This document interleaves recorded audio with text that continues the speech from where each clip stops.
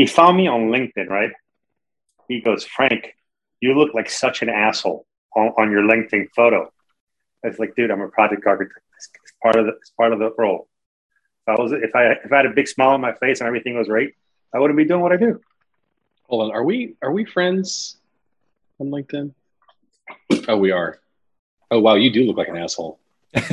Man, it's like doesn't it though? What are you trying to do, like the smolder or something? Like, what does that look? Yeah, essentially.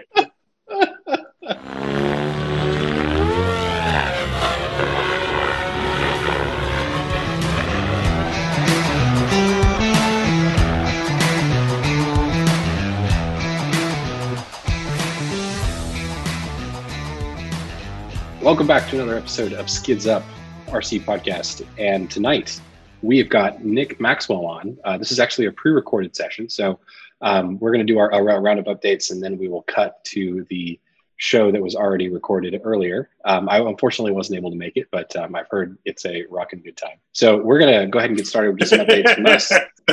I like the rockin' good time. I like it. It's definitely... I mean... I'm going to have to listen to it and find out what kind of a rocking good time it was. I was on a work call the entire night and was not able to have any fun. No, it was really good too, because, I got to pick Nick's brain about Nitro. So I know Javier was completely annoyed there for a good portion of the episode, which definitely made for a fun evening. Well, that's good. I mean, that probably cut the episode down by at least 30 to 40 minutes.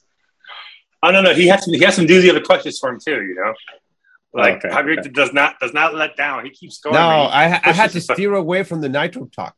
Well, we've learned our lesson from last time. So, Javier, you're going last for updates. I'm calling on Frank first. I see Frank has his hand up, so he's going first. Yes. No, man. So pretty much all last week I was on vacation with my family. We went over to the west coast of Florida. Got to spend some time with my parents and my sister and her new boyfriend. All really good times. I'm sorry. I just find it funny that, most people go to Florida for vacation, but if you're already in Florida, you're like, we're going to go to the other part of Florida.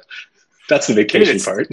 It's the West Coast, the beaches are not as trashy as the ones on the East Coast. We got a little, if you go here south area, you got a bunch of Spanish people, you can't stand those people, I say that as me being a Spanish person.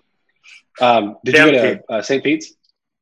South of that. It was south of Tampa. It's called Anna Maria Island. Holmes Beach, really cool little beach town. A lot of fun. They didn't have a McDonald's in the entire freaking island. It's like for me not to have like McDonald's coffee for an entire week. That's how you know a place is. That's how you know a place is classy, Frank, when they don't have a McDonald's. They have everything else though, dude, and it's so overpriced too. And the Uber Eats availabilities are nowhere near as good. Cool, man. Would you guys? You were out there for the whole week? Yeah, we were out there for Monday through to Friday. I got to spend a lot of time with my daughter on the pool and teaching her how to swim, and that was pretty interesting. A lot of fun there. Does she already know how to swim, and you were helping, or was this like the first time? No, she knows how to splash around, and she knows how to hang on for dear life. So when she grabs you, she's not letting go for anything in this world. So I always crack up. I'm like, Julie, you can't grab my ear like that. I got grab the parts that float, not the ear. Yeah, but it was good times all around. It really was. So I didn't do much helicopter stuff except for the interview with Nick, which was a lot of fun. You guys are going to enjoy this a lot. He wants to come in on again, and he wants to talk about fly barless tuning, and because that's what he does mainly for his job now that he works for a UAV company. So I figured you would be all about this because you're constantly asking for me to find guys with ties to software setup and stuff like that. So I figured you would appreciate this more than most of us. Am I that predictable? No, we've been doing this podcast now almost 2 years. December will be 2 years, or 2 years. It'll be 2 years in like 2 months. We started in September. No way.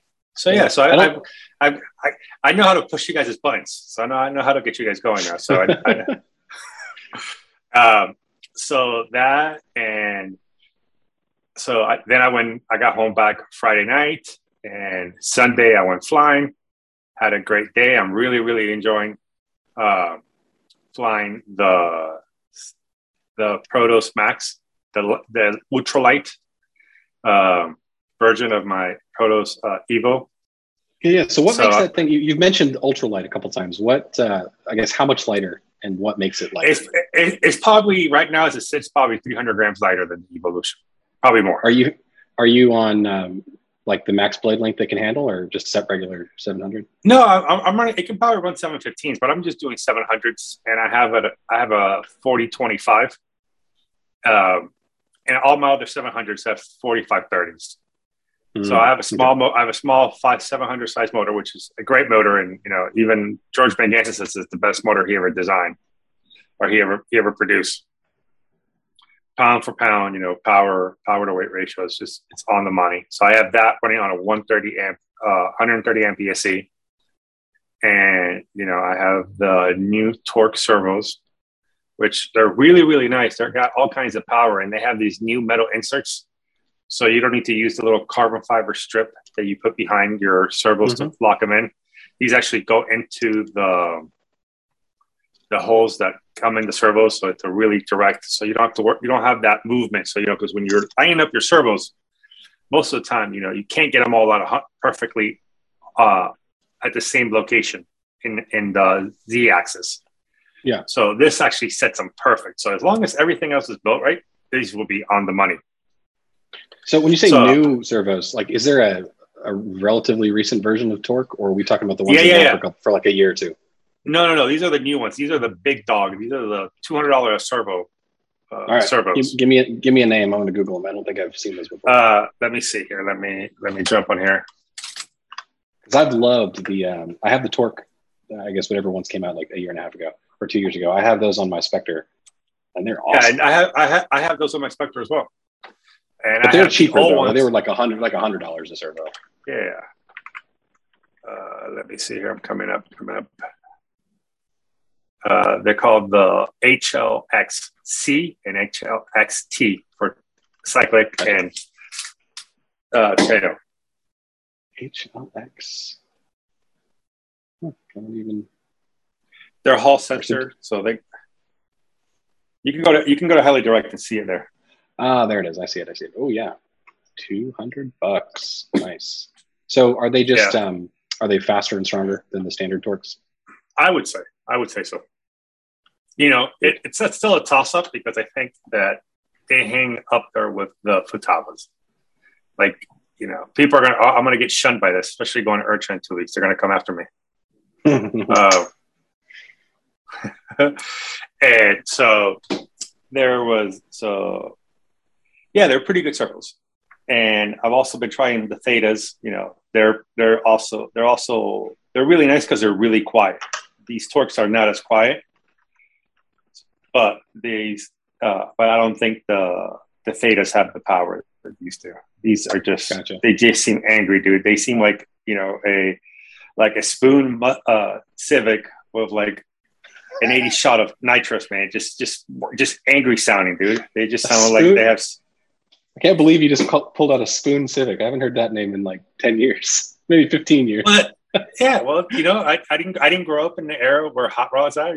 I had an Eclipse. So I definitely. So I was part of that. Which kind though? Did you have a GS, GST, or GSX? GST. Oh, nice, dude! I wanted one of those so bad when I was in high school.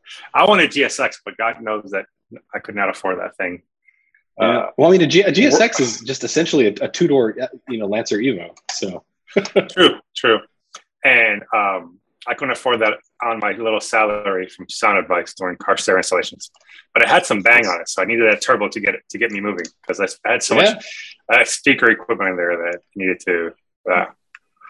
And then I sold that and got an F-150, and then I put more bang in that. That's not exactly the same kind of car, but yeah, definitely useful. Yeah, it was definitely cool, dude. I was a big dude. 6'5" in a little car like that. It gets tiring really quickly, Oh, that's true. The old Eclipses were really small on the inside, especially with like the dashboard wrapped around you. Yeah, that whole thing that came around, and so it was definitely fun. But I got tired of it quickly. Let me be honest. I much enjoyed working on my Frences than I did on my own. I miss that. I used to do a lot of work on my cars, but I haven't worked on my car since I had my Subaru, my STI. It was like almost 10 years ago now. Really? So I flew the Protos Max a lot, flew the Nitro a bit, got to hang out with the guys at the club, they're growing pretty big. They're getting pretty intense about it. One of my team pilots, Keyshawn Capole, came out. He put some awesome flights on. I love seeing his flying, dude. He reminds me of like the old, Bobby Watts, very smooth, very, very clean. And he's always pushing the envelope, so it's always a lot of fun. I got some good film on him, so my sponsors will be happy that one of the team guys that I picked is doing well. Considering you guys have people all over the world, well, I guess you're a USA team, but that's weird that you have someone in your own field. Yeah, no, it was funny because I didn't know that he was even here, and then he showed up to my fun flight with a Protos Evo, and I'm like, dude, and I'm like, thinking to myself, please be a good pilot, please be a good pilot. The kid's he's a mechanical engineer, getting his master's in engineering management. So I'm like, okay, someone I can talk to, and that's similar but not as cool as architects. So, I figured, and then the funny thing is he wasn't even involved in Facebook. He's like, yeah, look, dude, I don't really do Facebook. I'm like, oh, okay, well, I kind of need you to do that. It's part of the game. And he's like, oh, for sure. And then we started talking and struck up a pretty good relationship. He's a good dude. And he's actually going to IRCHA, which is going to be a lot of fun. So hopefully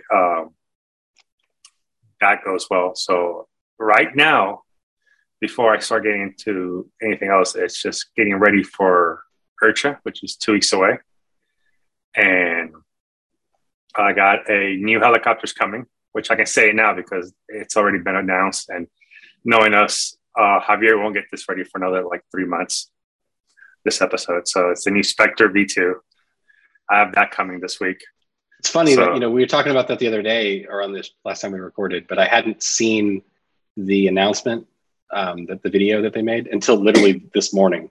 And it's been out for what, a week, I guess, or 3 or 4 days? No, it's been out 3 days. We saw the video last week. We saw the video last week, and Roth threatened to kill us all if we shared the video. So no one shared it, like good team guys, right? But then he shared it, and then I was like, okay. He says if he can do it, then everybody else can do it. So yeah, there's that. It's annoying me because now I have to buy. Essentially, I have no choice, right? I have to buy 2 700s at least this year. I've got to get the Oxy 7. I have to get Spectre 2. It's just I don't have a choice in the matter, man. I love Uncle Luca. Don't get me wrong, Luca. And if you hear this, don't you get too mad at me. But you don't have to buy that. You don't have to buy the Oxy 7. You can buy a Protos and the XL. That's the 2 that you have to buy. You should be buying those. I'm going to have to buy that one too, though. So I'm sorry, 3. I'm running out of space for all of these 700s, man. I just don't have a place. You're starting to compete with me on 700s. I have 2. I only have 2. Okay, well, I only have. But in a year, I'll have 6. No, wait, I'm sorry. I have 3 because of the Protos gasser that's in a box. That will be in a box for the next 6 months. No way, dude. You got to get that thing built, man. Well, the engine, none of the stuff's in stock. The engine's still out of stock, and then I'm building it. I told you I'm building it with a buddy of mine. And for sure. So we're going to do it real slow, from the ground up, and it'll fly when it flies. I'm not in a huge hurry. Dude, so I'll give you some advice on the Protos Nitro. Once you get that top transmission built, it builds itself after that. I don't know about Carrie's. I've seen Carrie's conversion, but I know that the stuff that's similar to the electric gets built really, really fast. It looks like it. It looks like it would be built really fast. I was looking through the manual, but I'm thinking it's not going to be because it's going to take me a long time to build. It's just going to take me a long time to get all the parts together into a spot where I can actually build it with my friend in the same spot. That'll probably take a while. Yeah, dude. I don't know your situation at your house, but if you get 2 big picnic tables, not picnic tables, but the white plastic tables, one for each one, you can just crank on it. And if you guys are really smart, you guys break down so you guys each build the same assembly at the same time. Well, see, the idea is that we're going to do it at his house because my wife. The last thing my wife wants is a work in progress of 2 700 helicopters just hanging out in the living room. So he's got a hobby room that he's currently remodeling, and as soon as that's done, we'll just take over that room, and I'll just leave my helicopter at his house, and we'll just build it together. So That's the plan. Probably won't be till like, what's July now? August? Yeah, probably be like September till we get started. So that's there. Oh, I got a new V control. I don't know if I tell you guys about. I got Jesus, the how many V controls? How many V controls do you have, man? Oh, I don't know. I don't ever have more than two because I usually sell one before I get it. And the guys at my club have slowly been converting over to the V control. I posted a picture of 6 V controls on a table. I did see and that. I'm like, yeah. And and I tagged Brian from Mikado USA, so I always want to put a spot on his face, being that he's one of my sponsors, and kind of like my boss with Maniacs. So that was pretty cool. And all these guys weren't flying V controls less than, I would say, 6 months ago. They were either flying Spectrum or Futaba. And I kept telling them, I was like, man, you guys need to get rid of that stuff, man. And they saw me set up a helicopter at the field. Actually, they saw me set up my friend's helicopter and set up with my radio and then bind his and just take it up to fly. Like, they were just amazed how quickly that happens. That's pretty cool. There's only one V control pilot. There's a ton of helicopter pilots at our field. Like, there's only one guy that I know that has a V control. The rest are Spectrum or Jetty. Interesting. Yeah, the Jetty guys, dude, are hardcore about it, dude. Those guys, you'll never convert them. Well, I'm surprised that there were that many Jetty people. Like, because I thought I was the only person, and then over the last year, I've met 3 other guys that fly Jetty. They all have the DS12s too. They all have the plastic ones. Do they all fly anything else? Do they fly anything else but helis, or do they fly? They're really good heli pilots. I mean, I think they fly. I mean, kind of like me. Like, I have an airplane that I use when I don't want to have a heart attack at the field. Every time. Sometimes I just want to chill. So I think they're like that, where they might fly a plane or two, but they're not doing the 24 channel multi-giant plane kind of thing, multi-servo giant plane.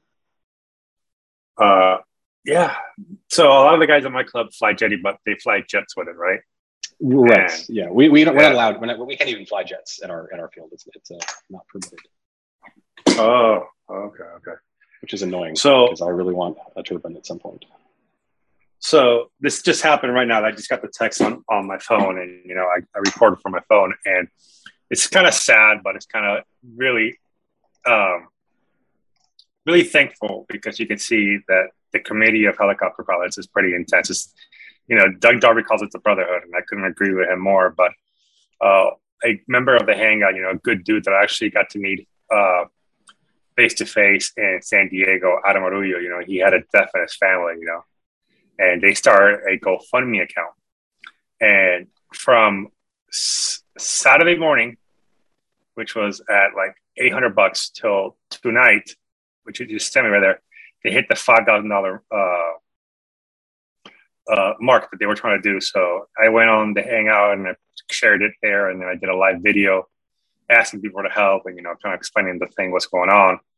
So pretty excited about that. Pretty happy that we were able to help them. The heli community it's a one big brotherhood. That is the truth. I couldn't agree more with that statement. That's really cool. And it's a sad situation, but I'm happy that we were able to pitch in and get him set up. Yeah, get him and his family set up. Well, I mean, it's cool. You've got a pretty big mouthpiece there. So I mean, use it for good. That's what I tell him. Doug is always the guy that keeps me honest more than everything. It's funny because Augie calls me El Mafioso. How would I say that in English, Javier? The mafia guy, or the mafia boss? I don't know. Pretty much how it sounds in Spanish. Yeah. So he says, I tell you this because you're like a boss, all this shit. I'm like, Augie, stop talking shit. He's like, no, you always screw me. You really are. You're a leader. You're all this shit. And I'm just like, no, Augie, I'm just the biggest nerd of everybody else. I'm just the guy with the biggest mouth. But I'm really happy that we were able to help him, man. And it just shows the power of the hangout. Especially being that's my group, and that's been my baby for a long time. So I'm happy that I can do some good instead of just stirring up drama and picking on pro pilots. Well, I mean, let's be honest here. I'm glad you can do that too. But every now and then, it's nice to do some good. Oh yeah, for sure. But so, Paul, please, you go next before Javier takes over. I wasn't planning on being called on. Although, there's only 3 of us, so I probably should have planned on that. Dude, there hasn't been a whole lot going on here. Like my week, as I told you guys for the last couple of weeks, we're going to production with a new product that we finally finished yesterday, the day before. We went very late in the morning or early morning, and that's been kind of building up for the last couple of weeks. So I haven't done a whole lot, outside of work, but I have been absolutely making sure that I've been going to the field. So like that was my zen. I work a ton. I haven't really worked this much, honestly, since I was in architectures. I had to work like the first weekend I've had to work in 2 years. Wow. I used to work like every other weekend at HKS, and now I haven't worked a weekend in 2 years. And I was like, I don't want to work on weekends. It's horrible. But yeah, I had to work the last couple of weekends, and but I've been making sure that I go after I work a ton. I was like, all right, well, I'm going to go to the field. I'm just going to stay there for 3 hours to kind of unwind. So I've been flying a lot, and then I sent you guys that video. I had a friend of mine was gracious enough to record me. I think it's like the first time I've ever been recorded flying. Yeah, put in some good flights, man. Yeah, I was pretty happy. I think I'm back to the point where I was, last year before I'd taken 6 months off. So I was doing my figure funnel 8s. They're large, but they're recognizable. And I didn't get it on film, but I got my first sustained series of pyroflips at a level that wasn't like 300 feet in the air, which was really cool. Which is, man, it's amazing. Once that movement just clicks, and it's just all of a sudden it goes from being, I don't even know how this works, to, oh wow, this is so easy. Like I'm still not very good at it, but I know where to move and when to move, versus just like blindly moving the sticks around and hoping that it does what I think it's going to do. Like now I actually know how to do it. They're still kind of sloppy, but man, it's cool that now I actually, like, I know how to do pyroflips, which I could kind of do them, I could get them to work and they would be sloppy but it would still be, I'm just randomly moving the sticks together in a memorized fashion, and occasionally it works out the way it should. But now I can get it to work every single time because I know what I'm actually doing. And now I've just got to perfect those. I'm just going to be practicing those for the next 10 to 20 years, probably. Yeah, those become a lot of fun to do. Yeah. I've been trying to do reversals. So. Oh, okay. Yeah. Yeah, and I do them like at 500 feet above the ground. I think I got called by the FAA the other day. They had someone show up because I was flying. So because every time I do them, I go from 500 feet to 20 feet, like in 2 seconds flat.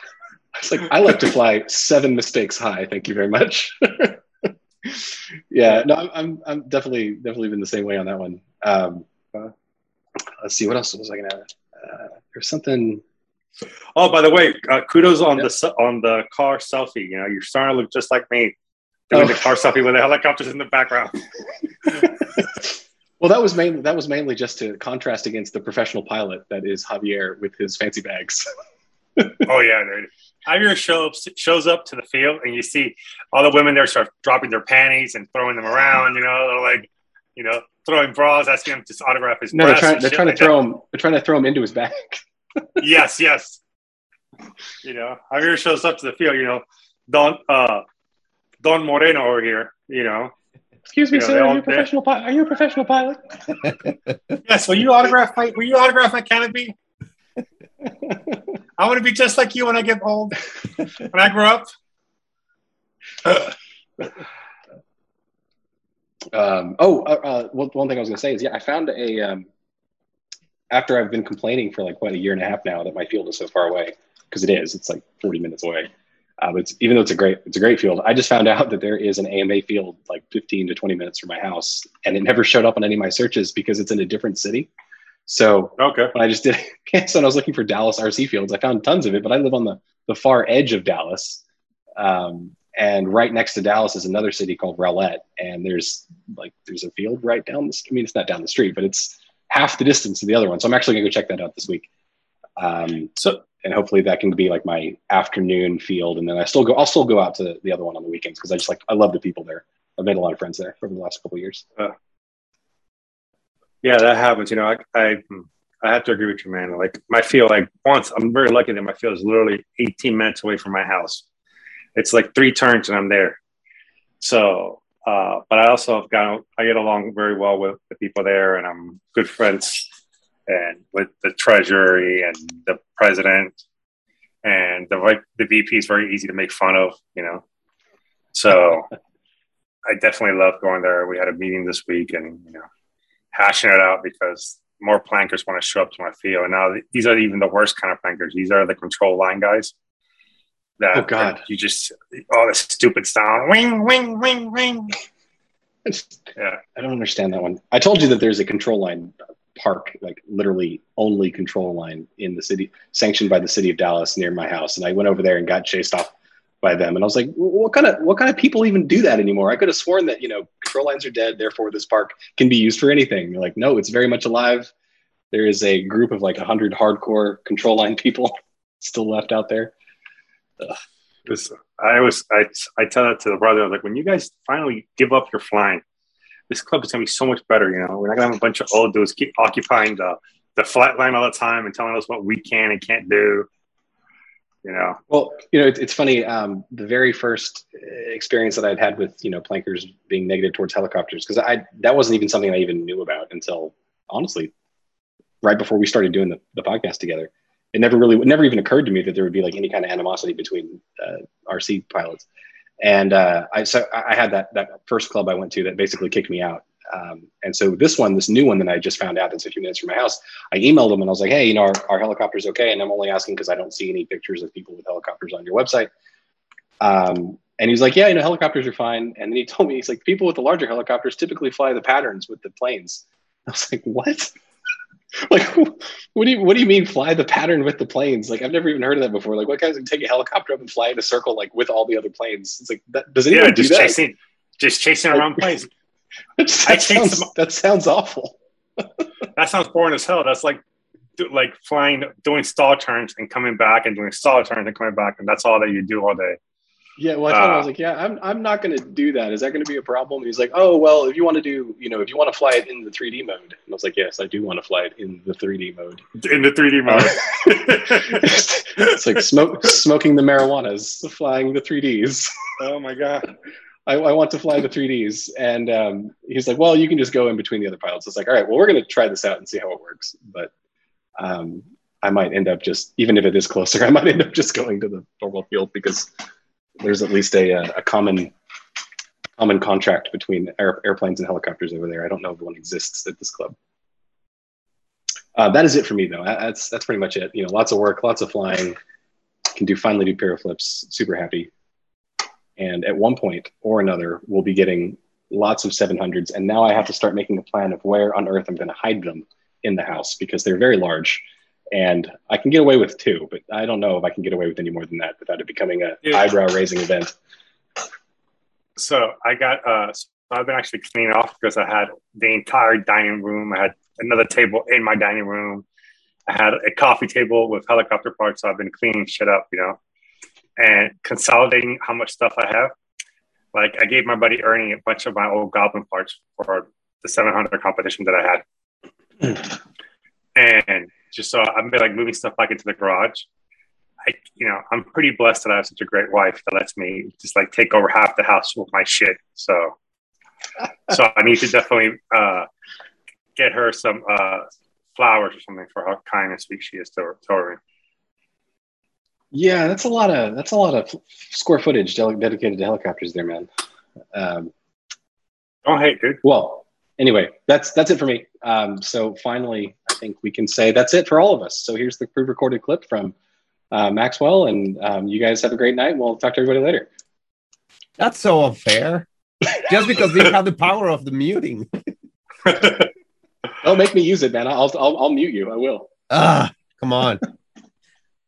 Okay, so here I go. So take your glasses and sip a little bit, and then I can proceed. I'm gonna go get one right now, actually. So you talk. I swear I'll be listening. Okay, so I've been having not such an awesome year. Like probably it's like that every year it seems, but this time and I know that we've talked about it, but not on the show. That I had a second crash of another of my helicopters, and unfortunately, that helicopter ended up being the best of my helicopters, the 570. So I had previously crashed the 500, and now I've crashed the 570, which means that out of my 4 helicopters, my 2 best helicopters are crashed. However, the 570 crash was actually not that bad. Um, it was nothing like 500. The 500. As I explained before, basically it was that I lost visibility and I lost orientation on it, and it went tail in first to the ground. The 570 actually, I was doing a slow circuit, and I just messed up, overcorrected, and down it went. Basically, to be honest with you, this was just that I was feeling fine with the helicopter. So this is a crash that, fortunately, is not one of those crashes that like a failure or something that you say, "Oh my gosh!" I mean, what am I going to do? I actually exactly knew what happened, and it was all my fault. But it was not as bad. The crash parts, the fuselage didn't actually get broken. The entire tail, the entire canopy salvageable. Of course, the blades died. But there's just a few bearings and a one-way bearing and a few things here and there. I mean, it was a very, very mild crash for what I thought was going to happen. And unfortunately, also, it was the point where I felt the best with the helicopter. I found this setting on V-Control called cyclic ring. And what happens is that the 380 and the 420 on the TikToks, they were like perfect, like 1, 2, 1, 2, 1, 2, perfect timing. But on the 570, it felt like I had a lot of throw. So I like kind of like it was beating me. So it was, all kind of out of timing. So I didn't want to correct the pitch because, the pitch, I felt right. It felt right when I was doing my pitch pumps or when I was doing, punch outs or anything or stops, that was perfect. So it was not the pitch.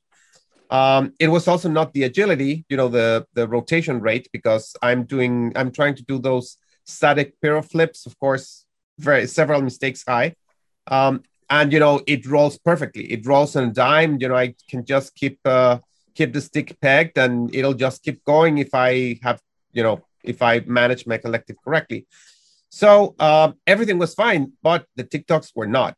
So this cyclic ring thing, I lowered it, and lo and behold, my TikToks ended up having perfect timing. So that flight was where I was feeling the 570 at its best. But, it kissed the dirt.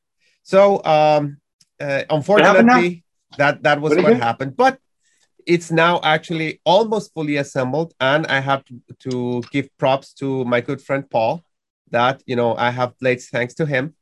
So thank you very much, Paul. That dude's awesome, man. I can't speak highly enough of him. I know. You and me both. So it's the helicopter is actually fully assembled, except that I failed to notice that the motor belt was damaged, and significantly. So holy crap! What kind of goblin fanboy are you? He doesn't check your belts.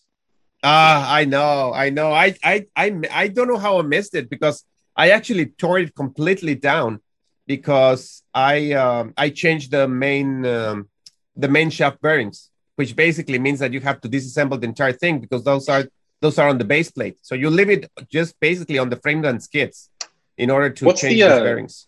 That's not as expensive as the main belt, though, right? It is. I think it is actually more expensive than the tail belt. Yes. Oh, it's really? $18. Oh, well, no, the main belt's like 20 something. So the tail belt's like 20 something. Because when you broke it, I was looking up the prices for the tail belt, and so it looks like it's a little bit cheaper that you broke that one instead of the. Yeah, but still that was not that big of a problem because it's just one part and one more part, and it's not like the Swatch or something that's really, really expensive. It was not that bad. The problem is that since I missed it, I cannot finish it. So, I spooled it up, but of course, the motor by itself, but just to make sure that, it was not vibrating like crazy, that I did everything right. And everything seems fine. I've already tidied up the wiring already. I mean, it's ready. I just need to insert that belt, and it should be ready. The only thing that I noticed is that my transmission feels a little bit stiff, and I'm hoping that with a little bit of wear it'll get better. But if not, that means that my bearings are not fully pressed, or there's still a little bit of residual old Loctite in there, because I use green Loctite to fasten those. So if that's the case, that means that I'll have to disassemble everything again. But I hope not. I hope that with the heat and with the movement, everything will sit and will be fine. The 380, I finally finished up tuning it. I had some issues basically with my funnels. When I was starting a funnel, the tail just blew out like 45 degrees, which is pretty scary. And I figured out that I just needed to increase the tail gain, and that's it. I thought I was in for a lot of stuff that I needed to start to play around with a lot of parameters, but no, I just needed to basically increase my tail gain. What I noticed is that I never did what I should have done in the beginning, which is basically do like fast forward passes, like speed passes, and you do that until your tail starts wagging like crazy. And then you just go, I usually go 10 points down after I hit that, because if not, if I get it down just 5 points, then I notice that on funnels, it starts doing that when you push the tail a little harder. So I just get it down like 10 points, and that's like the perfect gain. But I never did that with the 380. So I was missing a little bit of gain. So now my tail is fine. It wasn't wagging though, like on its own? No. The only thing was the tail blowout. I mean, the tail was perfect. The tail felt perfect. It was just when you push the tail that it let go. Yeah. So what do you mean by blowout? So it means that like you said, tail would just give out in what kind of maneuver? In a funnel. In a funnel, okay. Yes. So I recommend you do tail compensation. So to set that up as high as you can, and then lowering your gains, because that makes it much more fluid and more. And you're having to fight less. And also try to get your mechanical tail to be as spot on as possible. Yeah. So you have the right distance between your on your tail box. Yes. I tried to center that, but what I like about V-Bar. That I'm starting to. I feel like what is it? The Borg, that they start to assimilate you. I feel like that I'm starting to talk all these good things about V-Bar now. I wonder why. I remember someone saying some shit about it when they first got it. Oh, I don't know. It took me a while. I had to talk to this guy to get it all up and going right now. Now it's like, oh, this stuff is great for you. Yeah, it's. I mean, it has these automatic, optimization of the tail.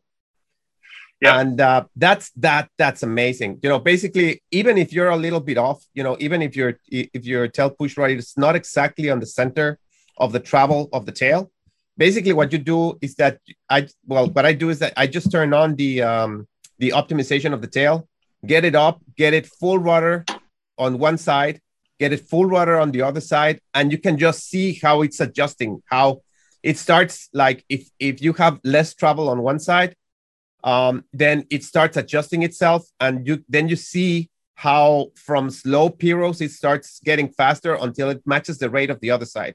So you get that both sides, both directions, full rudder, and then the system automatically compensates and makes it. Then it knows what is center, and then you get the exact same strength on both sides of the rudder, which is amazing.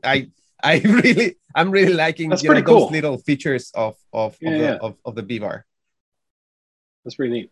So the 380 is flying fine. The 420 has been flying well, since before. The only issue that I have now is lack of confidence. After my 2 crashes of my 2 big helicopters, I've lost it. There's the last couple times that I've gone out to fly. It's been a little bit windy. And I just feel like I just don't want to try anything. And I feel like I just want to go back home and discharge my batteries, or just hover and discharge and just get back, and not spend 2 hours discharging the battery, but a little bit less if I just like hover it and reduce the voltage a little bit, or fly around and do a very mild flight, just to what I call just discharge the packs, basically, because I'm not feeling confident. I know that crashing one of the small ones actually is not as big of a deal as crashing one of the big ones. I have a bunch of spares, and it's of course less expensive, but I just don't want to crash, and it's not just the money. It's also that it's a big pain in the butt to go over everything and disassemble everything and make sure that you didn't miss anything and all these little details. And then, I missed this. And, I thought that I could assemble a Goblin, with my eyes closed. And I'm probably like 90% there. But, there's still details here and there that, newbie details sometimes that I just forget or that I miss or that I'm in a hurry and I don't do something right. And there you have to go back and disassemble and stuff like that. So that's part of like, I've lost my confidence, on flying. So, we'll see. I hope that the 570 will be ready for IRCHA, and we'll see if I can, bring 3 helicopters and see what happens. I'm still shooting for going, so hopefully, everything goes well. But I'm still feeling like not feeling it, man. Just overall lack of confidence. Although on a very, very, very good note, I would like to swap it out, from doom and gloom to a very good note that, after the crash on the 500, I realized, I started making the math, of course, trademark, making the math trademark, for, what was the price of my parts, what was on stock, what was not. And I realized that the 500 carbon fiber skids are discontinued. And I realized that I only needed one piece, which is not available anymore, which is a little like the foot. It's a piece of carbon that goes in between the frame and a little piece of aluminum where the skids mount. And that's the only piece that I needed just to complete it. I mean, I had everything else. I actually had one spare skid with labels correctly placed. So I had a left and a right. So I had everything, I had everything except that little piece. So I posted it out on HeliFreak, and I have to give a big shout out to Tim W. He just PM'd me and he said, I have that part. I'll just mail it to you. Give me your address. So he actually put it on an envelope. That's awesome, man. And he mailed it over to me. So the power of HeliFreak and of this great community back again, saving my butt. And I actually posted a couple pictures on HeliFreak. The heli is still only frame, but it's back on its feet literally because it has its skids back. So I'm very happy about that. So as I felt really, really grateful, to be honest with you, with this great gesture, one of the things that I saw on HeliFreak was that this guy was asking for a pinion, for a 380 pinion, because he said that his motor was too powerful and he needed a small pinion and he couldn't find it. I dug into my box of spares and I saw that I had a 19-tooth pinion. So I put it on a box and I told him, give me your address, and I mailed it out to him.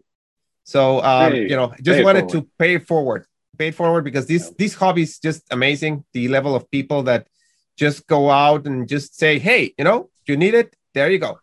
So, it's amazing. So thank you very much. For all of those really, really, really good people, one, of course, being you, Paul, and one, Tim. But I know that in the past, there's also been people that, have been just wanting to give back and to give to the hobby and to give something else to get someone else back on flight.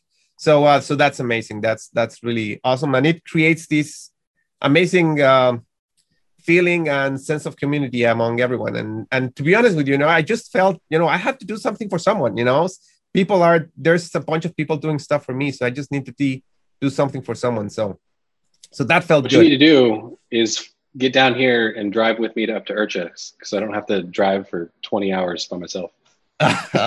Yeah, I know that's big.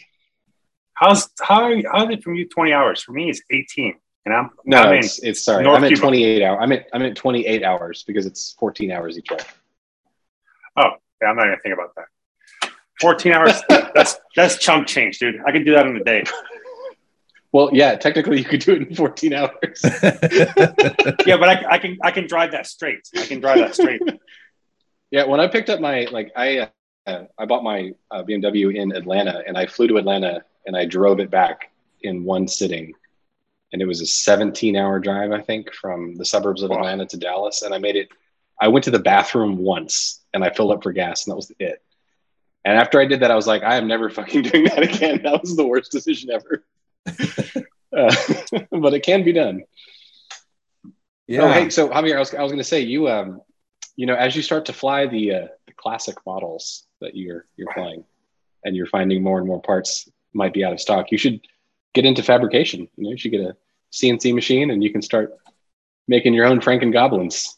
Outside of the canopies and stuff. But yeah, you can keep those things flying forever. Yes, that would be nice. There's actually a lot of people in the hobby that seem to be picking that up and making a little bit of profit on the side. So yeah, that's good. But I don't think that my wife will accept the CNC machine as small as it can be here. So they only spin at like what 25,000 RPMs. I mean, they're only like 30K for one that's good do the work on. So you can buy one CNC machine, or it's about as loud as a jet engine.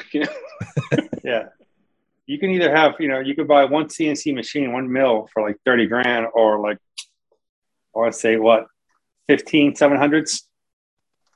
Yeah, but you could think of all the money you could save if you machined parts for 10,000 years. And that's true. You'd come out on top. Yeah. You have to think on what you're gonna save, right? Or you got to make lost avoidance, guys.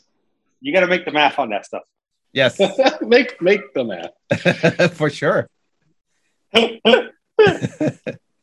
All right.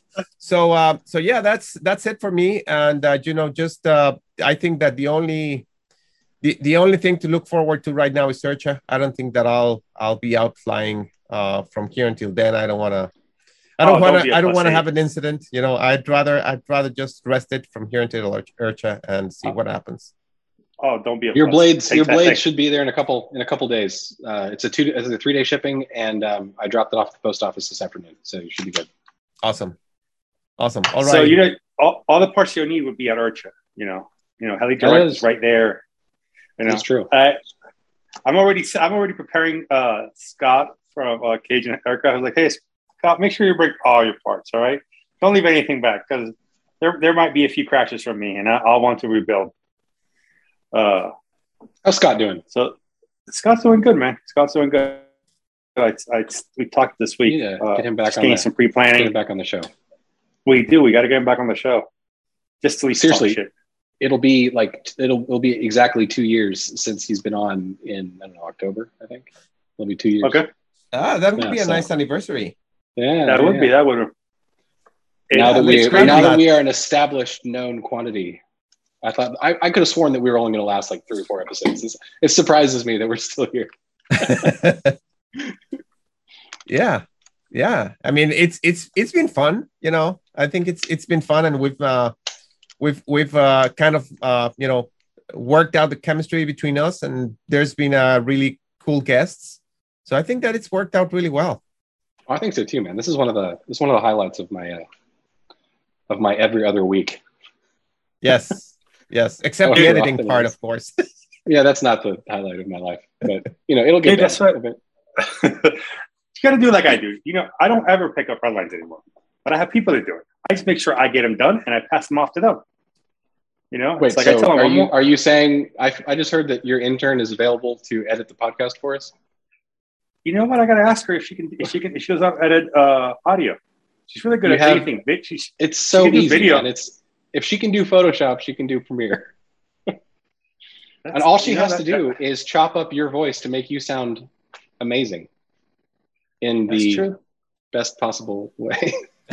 Yeah, get rid of the stuttering, get rid of the Especially when you guys put me on the spot and I'm not ready for it, and I just get like hung out to No, dry no. there. Yeah. Those are the parts that we have to keep. I'm talking about, Anyway. Yeah, all those uncomfortable long pauses. Yeah. Or my highlight reel. That's exactly what I want them to hear from me in the office. We've got a good.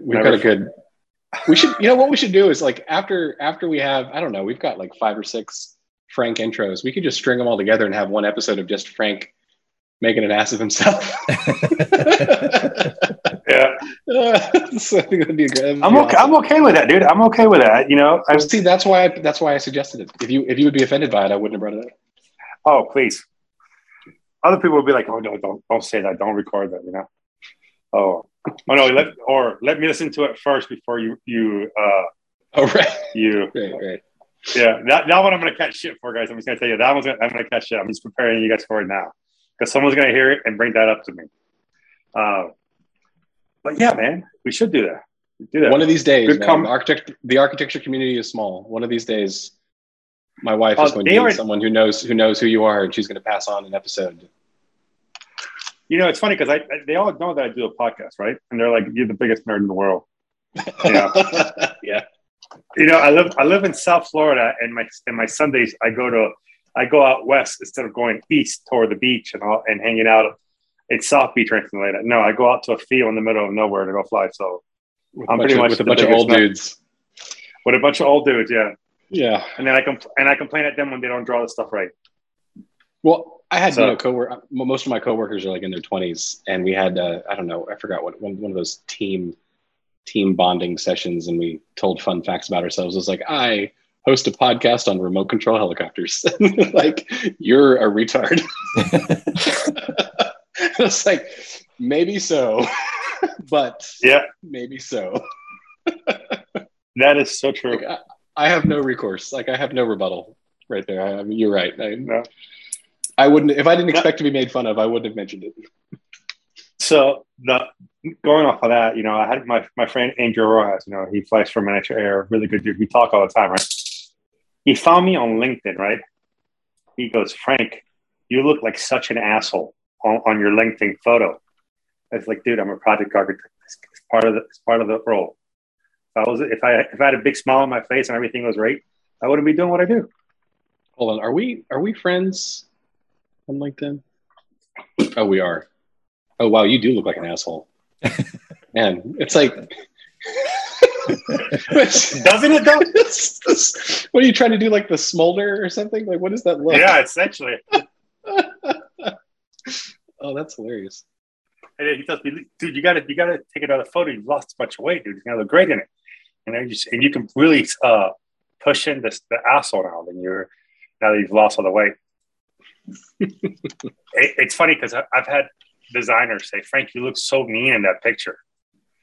And I'm like, yep. I mean, you have a designer look on your face. That's what kind of is funny to me.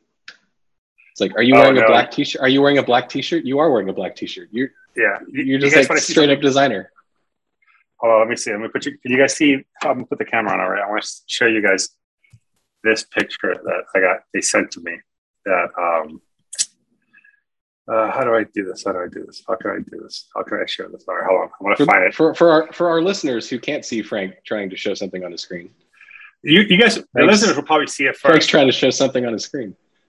Yeah, I'm actually gonna show here.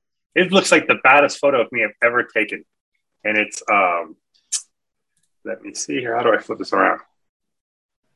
It's my photo for Azure Blades. I look so badass, dude. I feel like I'm some kind of biker and shit. I was like, and I'm the nerdy architect on the other side. Wait, this is recent then, right? I'm assuming. Yeah, this hasn't been published yet. Oh, this okay. is just okay. Yeah, so they're doing this for sexy all the looking. guys. It's a sexy looking image right there.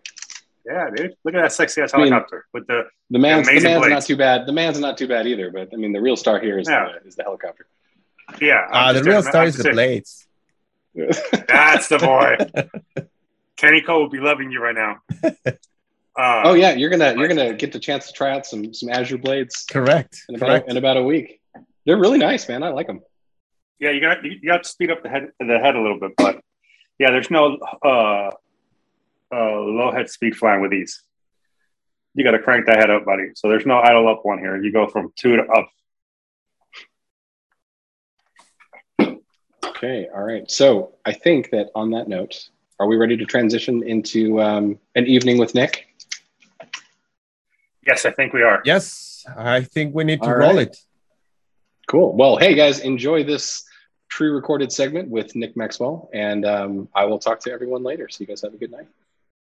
So, guys, welcome to the Skits Up podcast. So again, you get to hear my lovely voice instead of Paul because he's busy.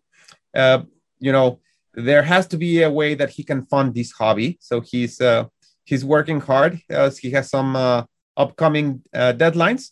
So it is going to be just Frank and a good host that we're going to have today. So first, Frank, say hi. Frank, say hi. Awesome. And then we have an amazing guest today, Nick Maxwell. So hi, Nick. Hey, how are you? All right. So awesome. So Nick, I guess that we're going to go straight out into the meat of things and start talking to you. And straight to the meat of the yes. situation. That's great. Great. Yes. I love it. That's good. I think that Paul is going to end up using my quotes instead of yours for the beginning of the episode. I think you've earned the quote at the beginning of the episode for sure with this one. Yeah. All right. Okay, Nick. So I know that you've been recently in a few podcasts, and actually we're well aware now of your furniture situation thanks to that. But we would like to still. I think that it would be worth it just to have a very quick, very, very quick, because, again, we've already kind of like people that hear, the different podcasts will have a little bit of idea. But for the people who may just listen to this podcast, I don't know, there may be some people like that. Could you give us just a quick rundown of, your start in the hobby, Nick? Yeah, sure. So I got started with airplanes. My father flew RC airplanes since he was real young, in his, I think, late teens. And then he started me flying airplanes, and we did pylon racing for a little bit. And then in 1998, I saw some helicopters when we were at a pylon race, and I thought that was pretty cool. So I ended up getting a helicopter for my birthday, and then we really didn't get real big into it. And then we lived pretty close to IRCHA. I grew up in Fort Wayne, Indiana, which is about an hour and 15 from the Muncie flying site, and hour and a half. And then we went down to IRCHA, I think it was in 2001, and saw Curtis Youngblood. They had the World Championships and IRCHA at the same time there. And got to see Curtis win the World Championships and had my first IRCHA. And ever since, I started flying helicopters.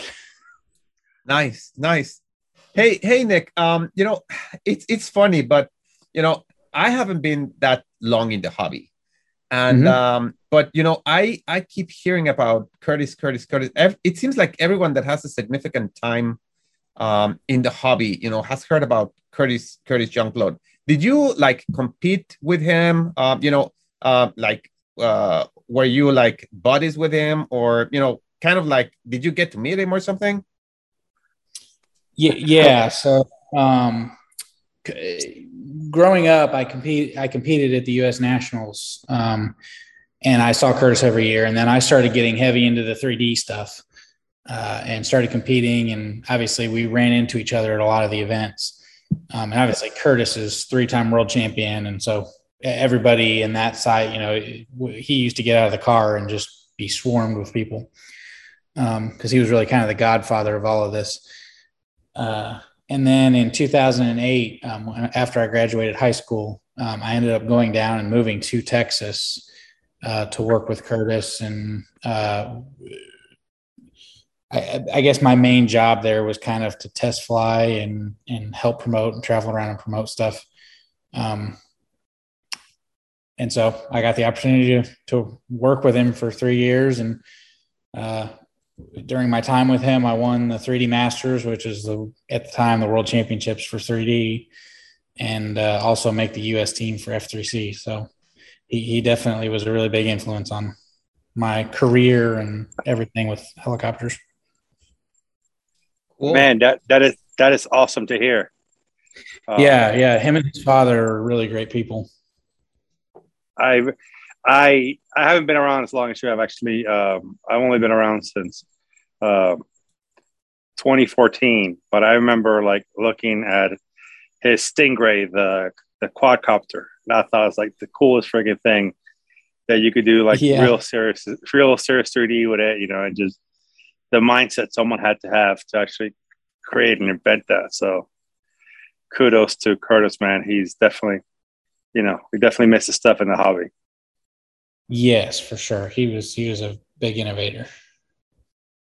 For sure. Nick, I don't know if you remember this, but you were the first pro pilot I ever met. And I met you at the 2016 OHB, and Nick Johnston introduced me. I have a picture of you, me, and Nick on my Facebook that I remember every year because when OHB happens, because that's when I post it. It always reminds me. And you were And I remember you flying. You had just came over to Diabolo, and you were flying this. You were flying your 700s with George's Speed Blades. Mm-hmm. And I remember being at the flight line, and you just coming across. And I'm like, whoa, that's fast. So it's one of those memories that you don't forget in a long time, and being in the hobby for as long as you have I always appreciate seeing you at Fun Flights because you have definitely a distinctive flying style, reminiscent of old school, but with a lot of new school flavor to it. And you're definitely one that it's hard not to get excited when you're up in the air. And appreciate it. Seeing you fly in San Diego was pretty awesome, man. I still love how low you get and how that inverted low hover that you do with like full peg rudder is always impressive to me because you have so much control over it, and your autos are out of this world. So that was my fanboy moment for everybody here. I tend to have that with all the guys, but Nick's been on that list for a long time for me, so I figured I had to do it. Thanks. So, and I'm sure we'll catch up at Earth this year. Oh, for sure. My big question is, how many sponsors have you had over the years? Who did you fly for? I remember I just realized that you flew for Curtis, and I know that you flew for Diabolo. Who were the other ones in between? Let's see. Originally flew for Miniature Aircraft. And then went to Curtis. During that Miniature Aircraft time, we were also flying for Align. And then when they came out with their 700, I chose to go with the Miniature Aircraft. It was kind of a weird. They only had the 450 stuff, and so Tim at Miniature was kind of letting us do. It was. And then I went to Thunder Tiger for several years, and then went to the now Minicopter. So I guess four different brands. That's a lot of history, but you've mostly been Futaba all along, right? Yeah, so I have always flown Futaba OS engines, and except for the years that I was flying for Curtis, Vic Campbell's V blades, and now he also is a huge influence and makes the Revo blades. Cool. Hey, Nick, I have a question for you. Now that you mentioned it, because you've kind of like evolved. You're very, very deep into the hobby. So you've kind of evolved from just being, a sponsored pilot to being a pro pilot, to be a competition pilot, to being actually someone that, lives up the hobby, right? You do engineering, you have, your own products. You work for different brands, not just on on like a pilot, like a factory pilot that tests the models of the electronics, but you also, help on design and engineering and, all these things. So being so involved into the hobby like this, flying for fun, it's always kind of like been puzzling to me, because it's your work, but it's also your hobby, right? Because, for us, it's just a hobby, it's what we do when we're not working, right? It's something that we do to get off the steam of the meetings and get off of everything else. And we choose to go to something completely different, which is flying toy helicopters. But but you're not in that case. I mean, probably a lot of your flights are actually, test flights, testing stuff up, making sure that stuff doesn't blow up. So, how do you handle that? How does it affect your actual, let's call it enjoyment of just pure hobby? Yeah, that's a good question. I think that to a large degree, I'm a little bit of a rare breed on that side, that in my head, I can very much separate the business side from the fun side. I still absolutely love to go out and fly a helicopter. It actually, for now, right at this exact moment, it's pretty easy. When I was working full-time for Futaba, like I said, it was, there was office time and then there was flying time. It was two very separate things. Right now, I actually work full-time for a UAV company in the engineering division. So I actually I still fly radio control stuff all day long, but these big, big airplanes and rotor wing stuff rather than hobby gray stuff. But I think to answer your question on the testing, for me, that is actually part of the fun. I really like trying new things and trying different setups. And oddly enough, I've never really been in a situation where a company as a job has looked at me and said, you have to go test this and develop this. A lot of times the product is a collaboration of me working with the engineers and saying, hey, I think we should do this. So there's already a kind of a passion or an interest in, I don't know if that explains that. But yeah, no, that's it's not like it's not like I have a boss saying, you need to go make a new servo. I mean, it's not really that is very cool to hear, man, actually. It's interesting because I always feel like the pro pilots, it's like what they do for a living. So it's like, when they're not there at the field or anything like that, I don't want to like bug them with like hobby questions or stuff like that. But every time I seen you post and I've made a comment on it, you always come back and responded, in full. And, the stuff that you done, like the write-ups that you did on the nitro tuning and nitro engines was amazing, by the way, dude. I think I've used that thing. And every time I get a new engine, breaking in process and all that, it's in depth, but it's very easy to read, which is something that doesn't happen often, because you got people that are very, very technically sound, but it sounds like they're speaking to a bunch of engineers. Yeah. So I really appreciate the way you broke that down and how you did that. Honestly, I wanted to ask you, you have your own little shop going, and I wanted to see what was the inspiration behind that. What made you want to go in that direction? Because you got some really interesting products that I love. I have the your glow driver. I think it's pretty awesome. I think it's. I did some testing for DePaulo for the first ones, and then when you got on board, it was really it's a bit awesome. It's simple. It does all the work. You can't really ask for much more than that. Yeah, Mike was great. Mike did everything. So yeah. And your blades, what made you want to? I know you had them before. What made you want to bring them back, or what was the reason for your reasoning behind it? And how are they doing? Because every time I see them, they're out of stock. So you must be moving the hell out of them. Yeah. We have. So right now we've sold, I think, a little over 150 sets.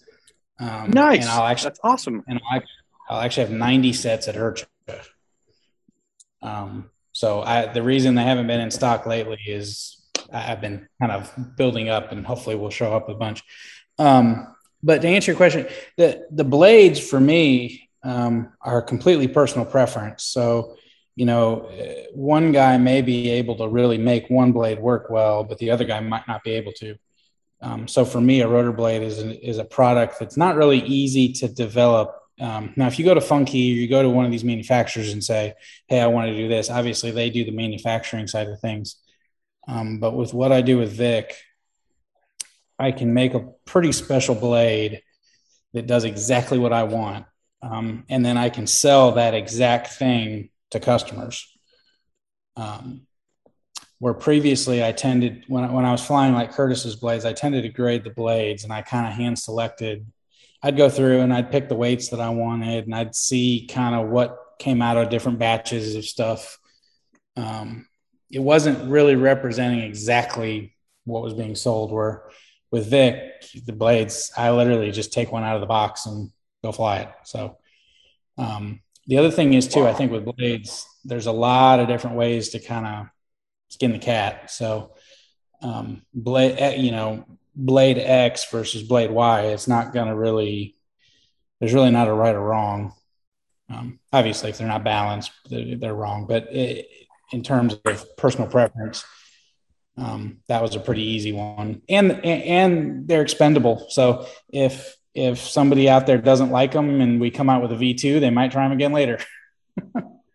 That's a good way to look at it. Honestly, it's like one of those things that you kind of are. It's funny because when you crash, you're like, oh, it was $80 plus blades, so you automatically expecting to crash blades. So interesting thought process. And the funny thing about that was the first set of Helix, we call them the V1s. I really liked them, but we sold, I think, maybe 50 or 60 sets, and everybody hated them. These things fly horrible. Well, it's funny because everybody talks about them. It's like, dude, are you going to bring back the? Because I've seen them plenty of times, running the hangout and, and having everybody on there and commenting about it. But like the Helix were always like, if you ever see a set, you say, pick it up, Frank. It's the best set of blades you ever will have. I'm like, oh, interesting. Yeah. Well, the first 50 sucked. Nobody liked them. But then we took I took everybody's feedback and said, okay, this is what guys want. And so then that's I guess with the running change thing, and everybody ended up liking their version 2. So this set that you have now, what your current is that can be considered a version 2 or a V3, or what would that actually? To be honest with you, it's actually a V5. So between really the second set of Helix and what I'm selling now, I had actually done 2 other sets of blades with Vic that we just never ended up selling. One of the lines was Helix. It was the Helix tip shape with a little bit different airfoil. Interesting. And then I had another one that was actually that same airfoil and a little bit different tip and a little bit different root. That was all matte, and we were going to call them Helix Chaos. But they never came out. We did the Revo blades instead. Okay. Interesting. That's awesome. That's awesome to hear. I love hearing these little tidbits back of history, because, this hobby hasn't been around that much long, but some of the cool moments that happened in the past that kind of make things what they are today, it always interests the hell out of me. Yeah. So it's fun because it's stuff to try, right? There's always something new to try. Yeah. Very cool. For sure. So talking about interesting things, Nick, I have a big question, and it's one that there's been a lot of debate, and I don't know if you heard our podcast or not, but we had Augie at one point in time, and we talked about the famous churches, the Church of Orientation and the Church of Instinctive Flying. So I'm just like very interested, in how people that get to your level of proficiency, the top 1% of the pilots in the hobby, how do they get there? A portion of it has to be undoubtedly, natural talent, of course. There, no matter, how many helicopters, if I had, like someone that was my godfather and gave me free helicopters for life, and I said, I'll just go and crash and fly every single day. I know I couldn't get to your level, because there's a certain degree of natural talent, on the very top pilots like yourself. But still, I'm interested to know, even if I get to like, I don't know, like 50% of your skill, I'll be happy. So I would like to know a little bit of, how did you get there? Were you more like practicing hover a long time, or were you one of those that, just started flying around and it just started coming at you, kind of like what was your process through learning this stuff, in the beginning? Mm-hmm. So that's a really good question. So I actually hovered for about the first 2 years of flying helicopters. I didn't do any aerobatics. It wasn't until one of the IRCHAs, I think 2002, a guy named Jamie, he lives out in Arizona now, helped me set up my helicopter for 3D, or for inverted stuff. But so I take a different approach. I actually take the approach of not crashing. I get very much in tune to a certain setup or a certain helicopter. And if I felt like if I was always crashing, I actually wouldn't advance, because every time you crash, you almost start over. You've got to learn the traits or the little quirks of each little helicopter. So a lot of the stuff I did was up really high, and I just kind of broke it down. I think one other thing is learning the equipment. Over the years, a lot of the top guys, you'll fly the other guys' helicopters. Like one in particular is Alan Szabo and I. Our helicopters actually feel very similar, and they have felt very similar since like 2008. But then you fly somebody else's, like Kyle Dawes, and every time no matter what helicopter he's flying, it has a certain trait to it. And I think for the other guys for the people that have flown my helicopters over the years, they would all kind of say the same thing. I think advancing and getting to a higher level is figuring out how to make the helicopter work for you. There's a lot of times I know if I just go out and picked up a helicopter, I probably couldn't. Like, for example, the low inverted pirouetting stuff. If it's not set up exactly how I'm used to, there's no way I could go out and just do that. Oh, that's very interesting. I think that I've never thought about it that way, but that's a very good point, because I think that there, and you've seen that, either on questions or on forums or on Facebook or whatever, there's always a lot of questions about, oh, what is your head speed? Oh, what is your setup? That, they want to copy, the setup of someone else, because they believe that if they get that setup, that their helicopter will fly well, right? But I think that you've broken kind of that, and it's really it's a really good approach, to not take someone else's just because they fly well. It doesn't mean that setup will fly well for you, right? You have different sensitivity, you have different feel, you have different thumbs, you have different whatever. So it makes a lot of sense. Yeah, and I think there is some value to the other thing, but the value is more on the gyro performance side. So, like, is the helicopter rolling axially? Is it pirouetting flat? Is, when you're doing pitch pumps, is the boom staying level?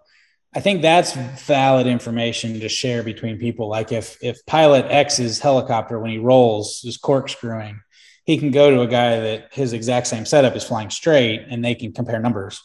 That kind of stuff, makes sense. But in terms of the feel, like the expos, the control rates, the pitch curves, stuff like the total pitch amount, all that kind of stuff. Yeah, it's all individual, because everybody has their deficiencies. My deficiency is smack or smacky, like tight end stuff. So believe it or not, my helicopters don't fly big and fast well. They're all tuned to fly smack, which sounds backwards because I fly big and fast. But to be able to try to do both of those things, I tend to bias the setup more towards aggressive and fast. And then because I excel at flying big and smooth, so the helicopter doesn't have to do as much work for me. Okay. Wow, that's interesting. And so I want to ask you a question because I remember listening to you on one of the other podcasts, I think, for the Hooligans that you were on a couple of years ago. And it's something that stuck with me pretty much. And I kind of I tell Javier this all the time because I'm always arguing.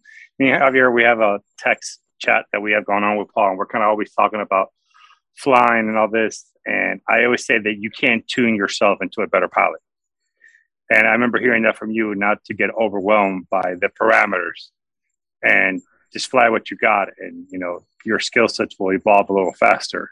So I always found that interesting because kind of, I fly V-Bar and, you know as well as I will that V-Bar has a million parameters that you can use to tune your stuff, but I've learned that if you're mechanically sound, if like everything is working like it should be and your CG is on point, you've done like 90% of the tune right there. Like you can't fix a mechanical issue with a electronic programming, or tuning. Yeah. And I wanted to see your feedback on that now because you've always kind of set the tone for that kind of stuff. And I just wanted to hear what you thought about it. And if you still believe in it, if you still think that with today's gyros as advanced as they are, does it have to be perfectly sound? Does you have to have perfectly set up? Your CG has to be dead nuts, or does it not? It depends. So my biggest thing, and I think kind of explain that, is consistency. I want the helicopter, and it kind of goes back to my statement of I like to fly the same helicopter. I try not to crash the helicopter because then if you crash it, you've got to learn quirks of after it's rebuilt. I don't tend to sit there and tune it to within an inch of its life in terms of some of the stuff, like to make sure that there's absolutely no bobbles and absolutely. Instead, I just fly the helicopter and learn how to pace it so that it doesn't do that. But the biggest thing is consistency. Your setup is consistency relies on your setup. So if you have the helicopter set up so fast or so slow or so to one extreme that if you get yourself discombobulated, you don't have enough control authority to get out of it. Or let's say you're in Florida and then you go to Utah and you don't have enough collective because you don't have any power. So my rule of thumb is when it comes to that, and I think I've said this before too. I don't know if I had mentioned in there. I go out and I do every maneuver that I want to do and then add 10%. So like my collective, my cyclic, my tail rotor, I go out there and I figure out what the limit is at home. And then I just add 10% more and just never use full stick. Oh, that's interesting. So instead of setting your pitch for 14, you set it up to like 15 or 15 and a half, just so you have that additional range. So if you go from a climate that's, like on a night, let's just say nitro, because I think makes the most sense to me is if you go to a place where it's lower to sea level, you're going to get a lot more power than if you go somewhere up in the mountains. Yep. Yeah. And so as long as the helicopter is fairly consistent and you can make it consistent by just moving your sticks, then that's kind of your tuning limit. I mean, I definitely sometimes go off the deep end of tuning stuff, or if you look at my helicopter and you say, well, that's modified. Why'd you modify it?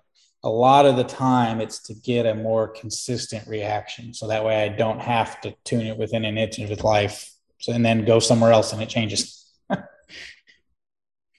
Very cool, man. That's awesome to hear. That's awesome to hear, because I always feel like there's like this big wormhole that you can get into by just trying to overtune your stuff. And sometimes I remember hearing, who was the guy that used to do all the flight school? What was his name?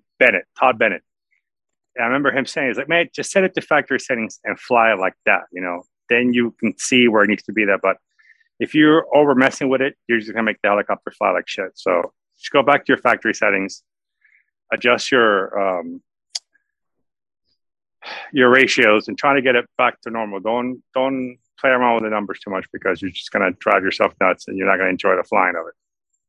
Yeah, unless you're trying to do something specific where you have to change it, then most of the time, I think it's really kind of like anything, right? If you follow exactly how the engineer wanted it to be used, or however the designer wanted it to be used, probably you'll get similar results. But if you skip 14 different details, well, then it ain't gonna work.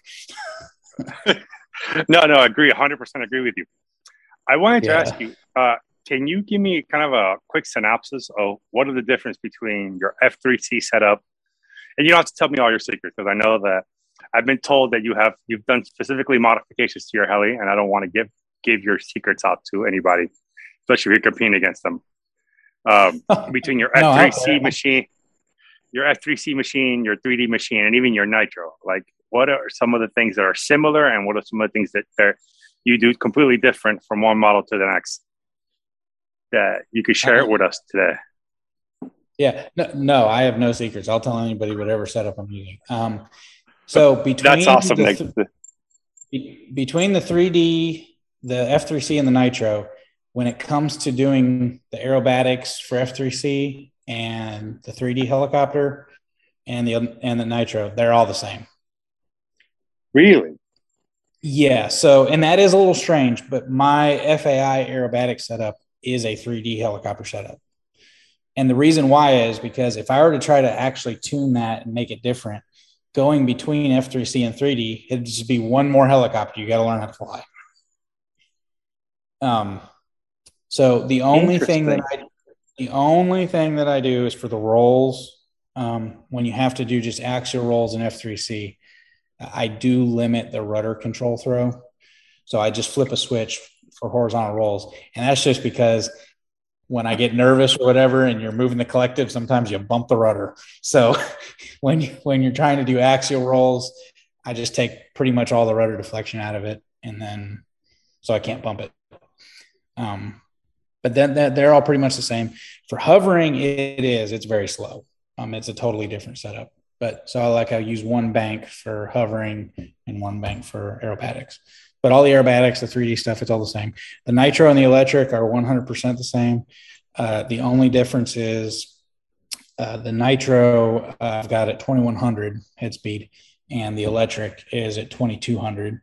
And I just kind of feel like that's the off-center feel is about the same at those head speeds. And so I geared the Diablo Nitro so it'll run at 2100. Nice. That must be flying hard. Jesus. I think I run mine at like 1900, my Protos Nitro. Yeah, but I think it's 814, right? Or 82 maybe. Okay. Gear ratio. That's your gear ratio? I think that's probably yours on the Protos. So I run like a 7.9, 788. Let me see. Actually, I keep all my stuff,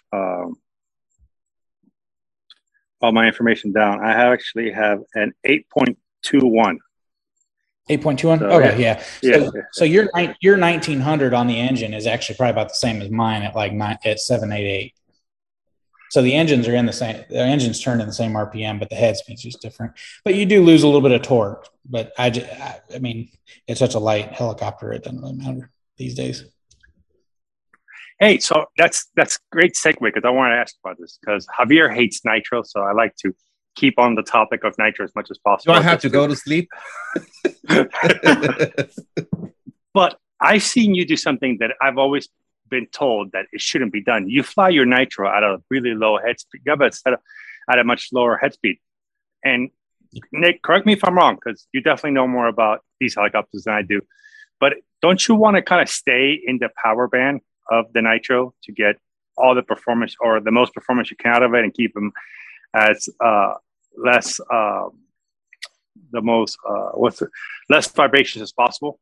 Do you feel that when you run at a low head speed like you do sometimes, you create that, or how have you been able to manage that, or do you not even worry about it? That should be the question I ask. Yeah, it's no problem.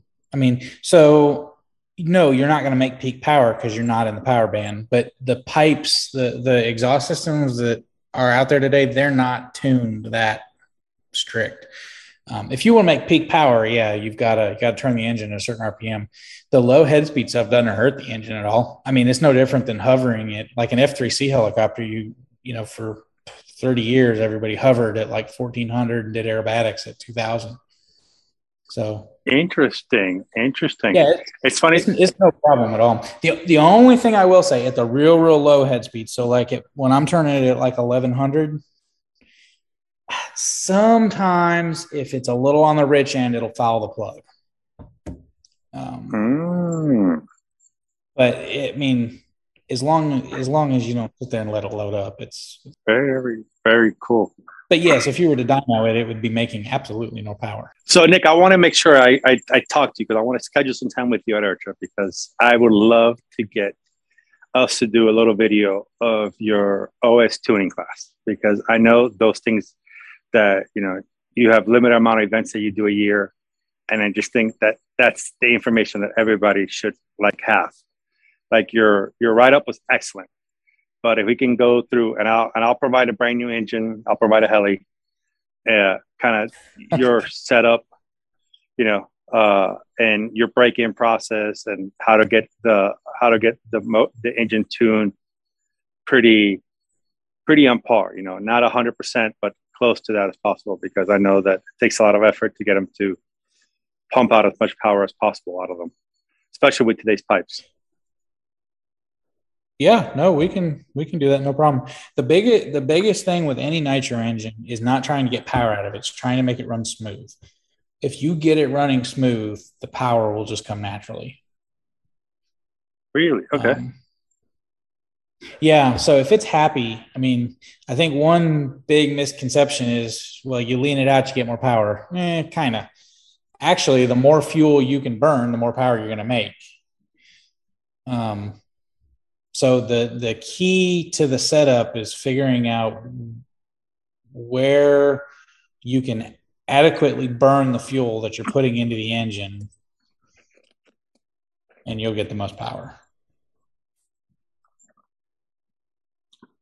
Very cool, man. Very cool. So I read this little book. A friend of mine, I read a little book on how they tune go-kart engines and how some of that stuff works. If you get on the internet, there's just tutorials nonstop on all that kind of stuff. Dirt bike, two-stroke dirt bikes. I mean, all that stuff. It's all the same information, basically. I mean, yeah, the numbers are different and stuff like that, but the theory is all pretty much the same. So, I mean, if you're just sitting there bored one night, Google it and you can kind of see and all of a sudden you just go, I'll try that on my helicopter. Heck, it makes more power. Oh my God, that's so true. I've noticed that. I live in Florida, so I live in Miami, so I know that I got heat most of the year. So I know when I fly the helicopter in the middle of the day, I'm not going to get nowhere near the same amount of power as I'm going to get at night. So it's like I feel like I have to tune for. I used to have two 700 nitros, right? I used to call them 1 and 2. One worked really, really great during the day, but the second one, I always felt they just got so much power, and it was because I would fly it right before golden hour or right before that, and it just creates massive amounts of power. And I always felt that it was always a little richer than the other, and I couldn't figure out why until you just told me that now. Yeah. Well, at night, that's awesome. When things cool down, it's for sure gonna make more power. But you got to run the engine richer. So Okay. Can I ask what plug do you use on your 105? OS 7. OS 7. Interesting. Yeah, interesting. Medium hot. I bet after this podcast comes out, there's no more OS 7s available in the United States because everybody bought them. Actually, let me make sure. I think it's medium hot. I think an 8's medium and a 7's medium hot.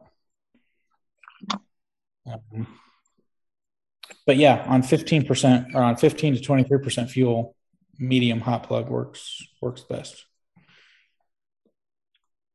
If you're running 30%, and the other shim, you probably want to run an OS 8. How do you run yours, if you don't mind me asking? You run 15. Yeah, VP 23, whatever their version was, whatever the 22.5 version they have is. Okay. And so this is just something a little different. I do run, so instead of one of the thick shims, I do run one thick and one thin, which is technically the 30%. Or it's 12 thousandths. So it's a lot lower compression, but they'll then run them medium hot plug. Okay, so you run it shim for 30, but you run it a hotter plug, but you run 22. Okay. Yeah. So the That's plug changing the type of plug, you're kind of effectively changing the timing. Mm. Yeah, it's funny because I've always ran Enya 8s, and that's kind of a cool Enya 5s, kind of a cool plug. So I'm gonna try that. I'm gonna try out the OS 7s and see how that runs on mine.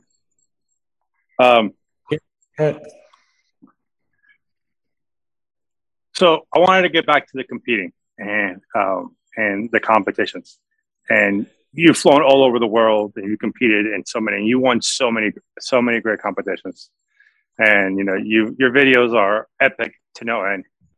And I just wanted to ask you, what is your like? Let's say you Nats are around the corner. What are you doing now to prepare for Nats that most people don't know about, or what is your kind of like pre-competition setup, or not setup, but just like your routine? What is it that you do to get yourself ready for an event? Well, one kind of strange thing, I usually don't fly more than 7 to 8 flights in a day. So after that, I kind of feel your brain's crapped out and I can't learn anymore. So I tend to stop there. But if like the helicopter has a problem, I'll continue to fly. So say like, I'm like, this thing's got a little shake to it, or the dampeners feel a little strange. I'll fly more than that many times to do tuning stuff. But of actual practice, that's about it. Sometimes less. I mean, I think probably one other thing people might find funny is I suck in practice. Like I will fly like absolute crap. But until the judges are there and kind of like the pressure's on, then usually I can, well, sometimes you don't, but sometimes I'll fly better usually in the contest than I ever do in practice. Which is kind of, sometimes that's opposite. I think people are either one way or the other. They either do better in contests or they do worse in contests. That's very interesting. That's very interesting. We've been doing podcasts for 2 or 3 years now. So I've asked this question to a lot of people, that do that. And some of them, I remember hearing the ones from Jamie Robertson that he would, before the event, he would be like 10, 12 flights every day until he got everything, until he just got it just perfect. Like he felt like it was perfect. Yeah. But that's interesting. That's interesting. Have you noticed yourself, and I'm not trying to sound like condescending or anything, have you seen yourself slow down as you get older? Like your skill set's not what it used to be? Yes, definitely. I always have a hard time. I will say this, though. It's very interesting. So now my personality, obviously, I love going to fun flies. I just like flying helicopters in general. If it's a toy helicopter, I like flying. I did not used to like to practice. I used to hate it. I always wanted to go to the contest. Yeah, I always wanted to go to the contest and I always wanted to do good, but I didn't want to practice. But I was younger, so I learned things a lot quicker. I do think as I have gotten older, though, I have gotten a little, I want to say wiser. I don't goof off nearly as much as what I used to.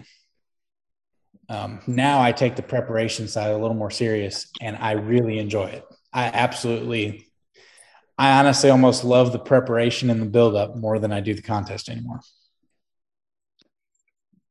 It's funny because the last couple of times I saw you at fun flies, you always have a very serious demeanor. Like I can really appreciate that because like I feel like when you're there to, represent the brands that you fly for, to, be a great ambassador to the hobby.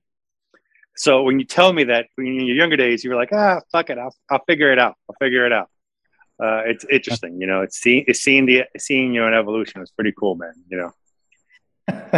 Well, I will be honest. The biggest thing for me is if someone, specifically event wise, if I have someone helping me get out there travel wise or whatnot, if you show up and you don't help the people that you're supposed to be helping, or your helicopter doesn't work or something like that, that's pretty bad if somebody has supported you to be able to attend something. So I do take that pretty serious for sure. Well, it's funny because, we went to you were in San Diego. So was I. You were at the Spring Fling, and so was I. And I remember giving Doug Darby, he's like the uncle I always wanted, like the older, like that uncle that gets you the nudie magazines, right? And he was trying to get his gas. You can still see that, right? That doesn't, he has a joke that they used to call him Uncle Buck from one of the movies in the 80s. And then, he'll kill me for saying this, but this is great stuff, though. And he was converting one of his gassers to the Futaba system, right? And I remember just me going in there because I love busting his balls because he loves to bust mine, So I figured, hey, I got to give him some shit to laugh about it a little bit here. And I remember telling him, hey, man, in the time you're setting up this radio, I could have set up every V control in this entire fun fly. And I'm like, Frank, just wait. Wait till you see this thing fly, and then you'll shut the fuck up and not say anything back to me. I'm like, oh, okay. And then I see Nick walking over to the trailer. I'm like, yeah, there goes that theory. Nick's going to set it up for him, and, he's going to have it flying like $1 million by the end of the day. And it was, man, that thing flew Saturday night like it was on rails. What a great flying helicopter you guys did there. Yeah, and I always see people coming to you, asking you questions and stuff like that. So it's very definitely evident of your hard work and stuff like that. Oh, well, thank you. Yeah, no, I enjoy that. That's part of it. And I mean, I fly alone. So I guess that is probably part of the reason why when I do get to fun flies, I like to interact and go out and set up stuff. And so I fly alone here at my house. So unless I'm at an event, unless I'm at an event or a contest, I'm flying by myself. So which I do. Yeah. I will say, as much as I enjoy company of somebody coming and flying, I enjoy more being able to roll out of bed and fly than pack up and drive somewhere. So you can fly right out of your front door. Is that what you're saying? You don't fly out of club or anything? No, I did when I first. So I grew up, my dad, I flew at my dad's house growing up. And then, so I always flew alone there with him, and my dad and I would fly together. And then when I moved here to Huntsville for the first 4 years, I flew out at the Huntsville Club, but there was never anybody out there. And then finally I found a house that I can put a flying field, and I've got a shop in the backyard and stuff. So I don't pack up stuff it just all stays ready to go. Nice. That's why I've seen you do videos of you flying your hovering your F3C machine at like 10:30 at night. That's why that's why you're able to do that. That's pretty awesome. Yeah. So I've got 10 acres that I take care of, and then I back up to, actually it's a floodplain that I back up to, so no houses will ever be there. 26 acres, and then farm field on the other side of the house. So party at Nick's house. Bring your helis. Yeah, we could have a fun fly here. It would be no problem. I'd have to actually mow the whole grass. Right now, I just mow what I use. We'd have to bush hog everything. That's what the inverter Piro hovering is for. Okay, we'll cut it that way. I take a lot of fuel. A lot of batteries. That's awesome, and that's awesome. But I do better that way. I can focus. Like I said, for me, the fun part is the tuning and trying new ideas and stuff. So now I kind of want to switch gears a little bit and talk about your RC car drifting. Okay, yeah. So how did you get involved with that, and are you still doing it? And what do you see difference in like the amount of time you put setting up a helicopter comparing setting up a RC car for drifting? And why are you still using not the typical heli or plane controller instead of the wheel, the trigger wheel setup. Because I always find that interesting because everybody there is using the trigger and the wheel, and there you are, with your typical heli transmitter. There, taking it to everybody. Okay, so the drift stuff came about. It's super popular in Japan. And so when I was working full time for Futaba, I would go to Japan to do testing, or even sometimes just business meetings. And a good friend of mine over there that flies F3C, Dobashi-san, he also drifts. And so a couple of the days, obviously it rains in Japan like half the day sometimes. So when it would rain, we go to the drift track. So I just started drifting with him, and then I got the car. I could not use that stupid pistol grip though. My brain is so wrapped around using like an aileron stick and a throttle stick. I just could never do it. So, but yeah, unfortunately, I have not done any drifting since, other than just for fun at the house. I haven't done anything like in public since 2019 because that's kind of an indoor thing, Mm-hmm. So everything closed with COVID, but I can't wait. I think Super G out there in California just opened up their new track again. So, Javier, you got any more good questions for Nick? Yes. Are you done talking about Nitro? Because, as you know, I spaced out. I highly respect you, Nick, but, I have a thing against Nitro. I'm kind of like, I think I have, Nitro allergitis or something like that. It's just not my thing. Is it too dirty? Yeah. We got to get him to fly Nitro this year at Airtra for the first time. So, Nick, hopefully you can be around him so you can give him some advice on how to properly fly a Nitro helicopter. Well, you have two things going against you. That I don't like Nitro, and if I in the remote possibility that I would fly a Nitro, it would have to be a Goblin. So, you know me, I'm an incorrigible fanboy, and I'm incorrigible against Nitro. What can I do? That's fair enough. Okay, so Nick, I have a few questions for you, and it's going to be a quick barrage of questions. I would like to know, during your time in the hobby, what are your best memories ever, in the hobby? As many as you want to share with us. What is or are your best crashes? And if you have any regrets at all during your time in the hobby? Probably the best memories definitely are the different world championships. I love the atmosphere of that. It's so cool because you get to meet all these people from other different countries and different languages that are doing the same freaking thing you are. So pretty cool. I think probably the worst crash, there's three of them that come to mind. One of them was in the Virginia event, probably about 11 years ago, with one of Curtis's raves. I crashed way too close to the pits. It was more just incredibly embarrassing than bad. Then there was one out in Arizona one time where I blade stopped one accidentally in an auto, and it just flattened. And then I had one rabbit ear here at the Huntsville Fun Fly that from really high up that was pretty bad too. So that was a blade stop crash. But the blade stop crashes are usually the worst ones. And then I forgot your third question. Any regrets? Regrets? No. I tend to think that, yeah. I imagine that if I went back to like 2006 or when I was 16, 17 years old and knew what I knew now, that would be amazing. But I don't have a whole lot of regrets because usually from the stuff that I screwed up real bad, I learned something. So, yeah. This hobby teaches hard and fast, huh? Yeah, I think probably the biggest regret that I have in 210% honest, up until I went to Futaba full time, I was flying RC helicopters just as a living. Like when I was working for Curtis and stuff, he was paying me as a pilot. I didn't go into the office, didn't have boss, it was just a self-employed. I think I stopped doing that when I started looking at healthcare prices. So when I was 25, I took a full-time job at Futaba because I was scared of healthcare and I was scared of, getting older and things like that and wanting a 401k.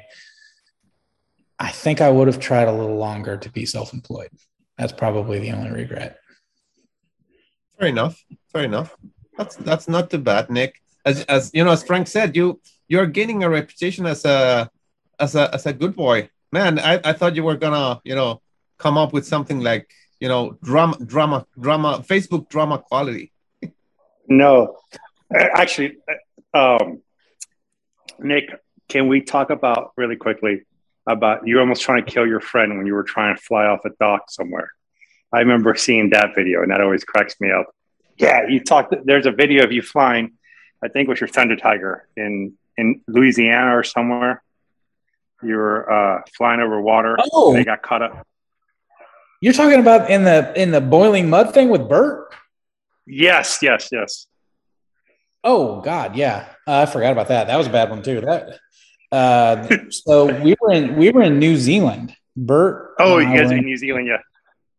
And it was actually, the event was over. We were doing like a tour day. They had taken us around, and we were. That's the nice thing about not having a day job is when you're self-employed, you can take all these tours afterwards. You don't have to go back to the office.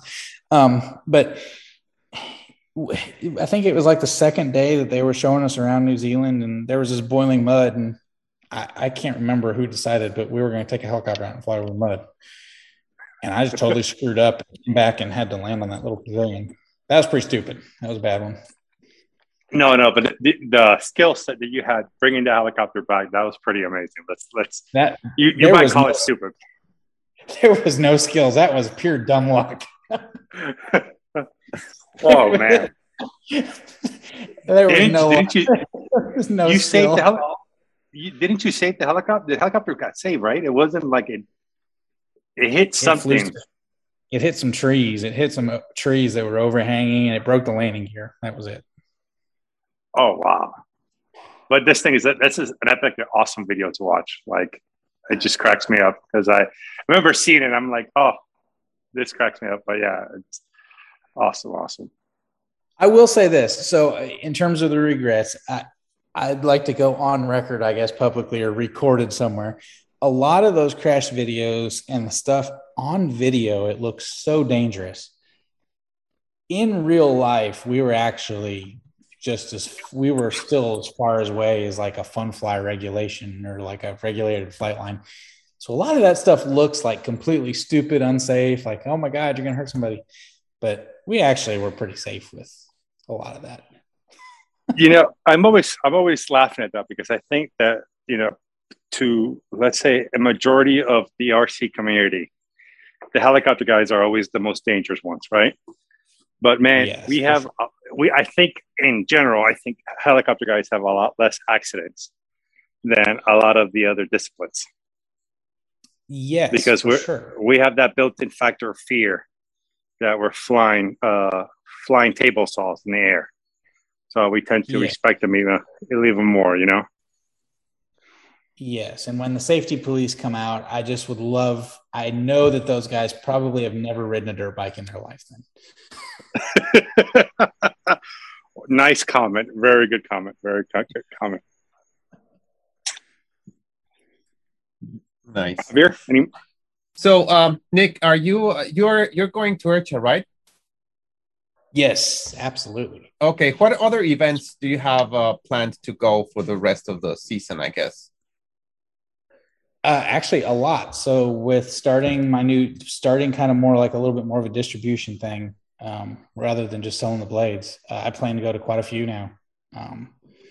So Seattle, Washington, in late August. Event.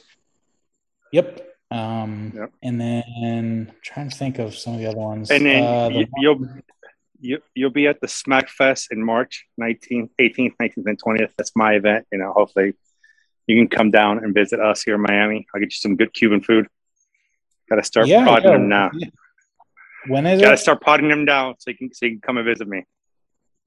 Yeah. When is it again? It's March 18th, 19th, and 20th. Oh yeah, that's a long ways out. We can plan that for sure. Awesome. There's a bunch of them though. I just always forget the names. Are you Virginia? Okay, cool. At the Modown, great event. Yeah, they have one in the fall. And then the one in South Carolina, or is it at Triple Tree? Okay, Extravaganza. Yeah, I really like that one. I don't know, just whatever pops up, and I get free weekend. You go. That's awesome. Nice. Well, just in on the topic of travel, do you usually drive to the events or do you fly to the events? And when you fly, what do you do to take care of the of the helis, and kind of like how do you fly with 700 size machines? Yeah. So I'll be honest, I love to sleep on an airplane. So if I can fly to an event, I definitely will. If it's within probably 6 or 7 hours, I tend to drive. But if the drive is longer than 7 or 8, I'll definitely fly. And right now, with ticket prices being so cheap, I just put them in a golf case. So I just take the Diablo with the canopy off actually fits in the golf case. I can fit 2 of them side by side. I don't have to take the tail boom off. So I just take the landing gear off, the blades off. Heck, when I'm lazy, I leave the tail blades on and just pack them in there. The biggest thing over the years I've learned is you don't strap them down. So like I've seen guys, they zip tie them to the case or they bolt them down to the case. You don't want that. You want them to float. So that way, when the TSA guy throws it off the conveyor belt, it all kind of like dampens in the foam. Okay. So I take, that stuff you put on your bed that looks like an egg crate to make it softer. Yep. So I just take sheets of that and wrap the helicopters up in that and then in that case. And I mean, they can throw it, toss it, do whatever. I mean, it's just the helicopter is just going to be dampened in that foam inside the case. Nice, because when I had to travel with mine and I fly, I wrap them around in yoga mats, and kind of like I wrap them around in yoga mats. And I take the skids off and the blades off, the main blades. But yeah, I've gotten to a point where I can fit 2 of them side by side, and I don't even take off the tail blades anymore. Those stay on there as well. Yeah. I mean, it's super easy. So nice. The batteries. Everybody always asks about the batteries. I have never had batteries out of. Let's see. This is 12 years now flying electrics. I've never had my batteries taken away. And I will fully be honest, I take way over the legal limit. And when they ask how many watt hours and stuff it is, when it says 6S on the battery, I tell them it's 6 volts. But typically, if they start asking that, but honestly, usually I just sit there and I look at the guy or the lady and I say, this is for my toy helicopter. I'm going to play with it at an event. And they go, oh, really? And I show them a picture on my phone and they go, oh, my neighbor's got one of those. Have fun. And they let me through. So I think it's when you show up and you're like, this is not a toy and yeah, they're going to take your batteries. So it's funny because I always get popped for batteries. They always either stop and go over my box. I'm like, hey, and if I sit there and explain it to them, it doesn't take more than like a few minutes. But there was one time in Virginia, man, leaving Virginia in Richmond. I swear this lady was going to arrest me just because, it's Virginia and you're hungover from the day before. So you're already in a bad mood. And you're like, lady, I flew into this airport with him. You're giving me crap about flying out of it.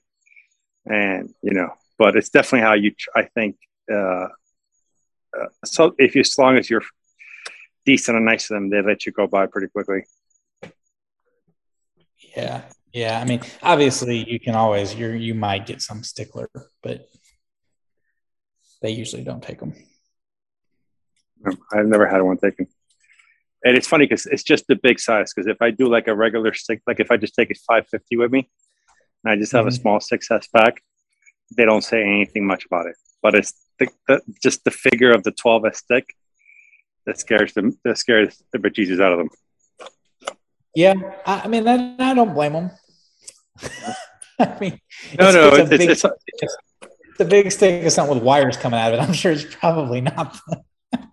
Yeah, I could imagine what it looks like when they see it coming up. Like I have it, so you have to carry them on, right? So I put them on my luggage, on my carry-on luggage, and I just open it up, and there's 2 stick packs right there, and I'm just like, man, this doesn't look good, because one, I'm twice over the limit, because you're only supposed to carry one 12S stick based on their amp hours or whatever or the voltage, whatever their calculation is. And I have 2 of them. I was like, oh, I'm gonna get popped. And then they look at them, they take them out, they scan them, they rub them down, and I'm just like, oh, they're just for toy helicopters. And I show them a video of one. Oh, okay, have fun. Yeah. I've always tried to get my bag with, because they make you take your phone out of your pocket. I've always tried to get my bag with the phone. I've always wanted to try to get a picture of the TV screen where it's just the 2 black sticks and a. Yes. So do I, man. 100%. I'm always like, at every new airport that I go to, I try to see if there's a way, like, they usually have 2 lanes going into one, right? If there's ever lanes that are back to back, so I can see the computer screen from one side, so I can be like, try to take pictures of it. Yeah, I'm with you there, man. I'm always hoping I can find someone that works for TSA in the hobby, so they could tell me all the dirty secrets of it. It's funny on the Hangout. Once in a while, we'll do a post like, hey, what do you do for a living? And I'm always kind of going through that, see if I find anybody that has a job with the government or something like that can give us some deeper insight to the TSA or whatnot. But that's funny. That's funny that you do that. You see the same thing I do on that one. Yeah, I've always wanted to try to get a picture of that. Nice. All right. So I don't have any more questions for Nick. I know that it was a grueling it was a grueling time for you, Nick. But how was it? It was just like talking at the field, right? Yeah, that's no problem. Thanks. I appreciate you guys having me on. Yeah, we try not to be too evasive. We don't try to ask for a lot of the secrets. We try to ask them. We'll figure them out as they go. Nick, any new exciting things that you want to share with us that you have in the horizon? We usually call it, you heard it here first. It's actually Javier's favorite thing. So I just came around and stole it from him, which is even better. I'm trying to think. This has nothing to do with product or anything, but just for fun, I got one of those little OMP helicopters, and it actually flew pretty good, with the standard flight control, but it was lacking some stuff. So I've, just for the fun of it, put a CGY 760 on it. So, nice. So the 760 can work a motor tail. That's pretty cool. Yeah. Well, I had to go do some of the background stuff to get it to work. But yeah, so I just took the oscilloscope and figured out what the pinout was on the receiver side or in the flight control side from the OMP one, and then just took little header cards and they just plug right in. So you just plug it into the ESC board just like the Mikado extension is and plug it up. Really, really cool. Yeah. I'm surprised that OMP actually has RPM telemetry. I didn't know that. Really? Yeah. Really? So I got RPM that's telemetry. Cool. Yeah. So you can run your the Futaba Gov then on it. Yeah, you could. I'm just running a flatline throttle curve right now, but I could run Futaba Gov there. Very cool. So another cool story, just my last one from Nick that he probably doesn't even know this. When we were starting off, Nick set me and Chris up with a dealer account with Futaba. And I never got to thank you personally for that, buddy. So here's my thanks to you. Thank you so much, man. I know that Matt gave you a call for us, and you were so quickly to set up for us. We're still using it constantly. I've been flying a lot of those. I started flying the Futaba servos at the beginning of this year, and they're everything everybody's ever spoken about them. They live up to the word. You know, the 276 is hands down the best tail servo ever made. Awesome. Very cool. I love that. So there might be a 16 IZ and a 760 here in the future for me. Just saying, there might cool. be. Yeah. I gotta figure out what all this fuss is about. Yeah, no problem. Well, if you have any questions, let me know. I mean, everybody acts like it's so difficult, but honestly, there's no more parameters than on the V bar. So, I mean, it should be no problem. The only difference is you see all that stuff because it's still got all the old flybar crap in it. It's still got all the airplane crap in it. It's all there. It's not, I guess, like it's got V plane, it's got V quad, it's got all that stuff. It's just not hidden. So like when you choose helicopter, the other stuff will go away. I think that's interesting. I think that's where people get intimidated. Yeah. So before the 16 IZ, I was going to get the 18 SZ, and I downloaded the manual just to look at it. And I kid you not, man. And I used to fly JD a long time ago, so I definitely know what a complicated radio system is. But man, I never got so scared that when I saw that manual, I'm like, this is no, this scares me. But talking to Westman Air and Dr. Ben, they're like, it's only hard the first time, Frank. After that, you'll see how quickly it is to set up a new model. So I told them that it's in the near future for me to try out at least once. Yeah, and it's not even hard the first time. It's just you've just got to overlook the airplane and the old flybar stuff that's still in there. Futaba Japan will absolutely, because I wanted to do just like a flybarless program. So basically, it would just have the gyro setting screen. That's literally all that would be in it, just like a V-bar. But they didn't want to do it. They felt that would hurt the customer base because then the airplane guys would feel like they didn't have all the stuff that they would have. Because like some guys that fly Mac fly helicopters, and so they want it all in the same radio. But interesting. Yeah. I think if the only screen you need is the throttle curve, the pitch curve, and the gyro setting screen, and that's it. Really? Okay. Yeah. Otherwise, it's like other stuff. I'm gonna have to check it out, man. I definitely want to try it out. I've heard there's always that statement that everyone kind of talks about the Futaba tail is the best there is, and there's no getting around it. It's supposed to be the best. And it being able to work on 760 pulse rate for your cyclic servo, I think that's pretty cool as well. I like to see what that's all about. Nice. So yeah, man, Frank, you'll have more experience in flybarless units than me. No, sir, no. And you remember the rule, Javier. You can never talk about your flybarless experience. It'll take Nick. I kid you not. It's a 2-hour-long episode just from hearing Javier talk about all the flybarless that he's used. If you want to check, go listen to our last episode with the McTunes, and you'll hear it, and you'll see why I'm saying this. It makes a lot of sense, Javier. We love you, but no, not anymore, buddy. We can only deal with that one time in our lives. Well, if I do get another flybarless, I have to make a historical comparison with the rest. So, for sure. Hopefully, you never change. But Nick, thank you so much for coming on here, man.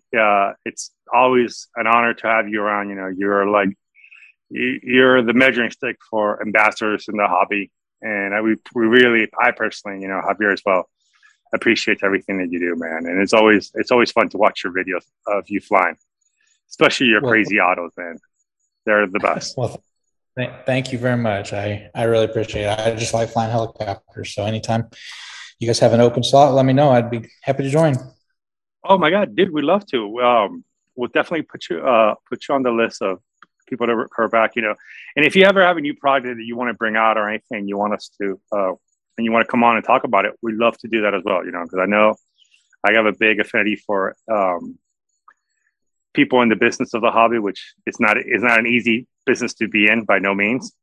So anytime you want to come in and talk about stuff, we're always ears for that. We'd love to hear that stuff. Awesome. Okay. Yeah. Thank you. I appreciate it. And we should try to get you in so we can talk about some of the because you did some work with the Futaba guys for getting the 760 up. So we'd love to go over what is that like, trying to bring out a new fly broiler system into the market, especially with a company like Futaba that, has had such a long history of great products. I wonder what that's all about and what's that like. Yes, I would be happy. That's actually so too. I mean, and this is no secret, but that's actually when I left Futaba, I joined an aerospace company to help with control theory and autopilots. So really, that's a topic I absolutely would love. So, oh my God, dude, Paul, when he hears this, he's gonna have an orgasm because he loves all that technical stuff, and it's like what his, he loves flying, he loves building, but anything to do with programming or anything like that, he's really enjoys. So we're definitely gonna have you back on. Yes, and you'll hear more of Paul on that episode. He'll just be all over you. Yeah, I'll still come in with the nitro questions just to, agitate Javier, but he'll definitely be the leader on that one. Cool. Yeah, that would be great. All right, Nick. So thank you so much for joining us, and we look forward to seeing you back in the future. Awesome. Thank you guys so much, and we'll see you in a week and a half, 2 weeks. All righty. Thanks, Nick. Okay. Yep. We'll see y'all later. Bye-bye. Later.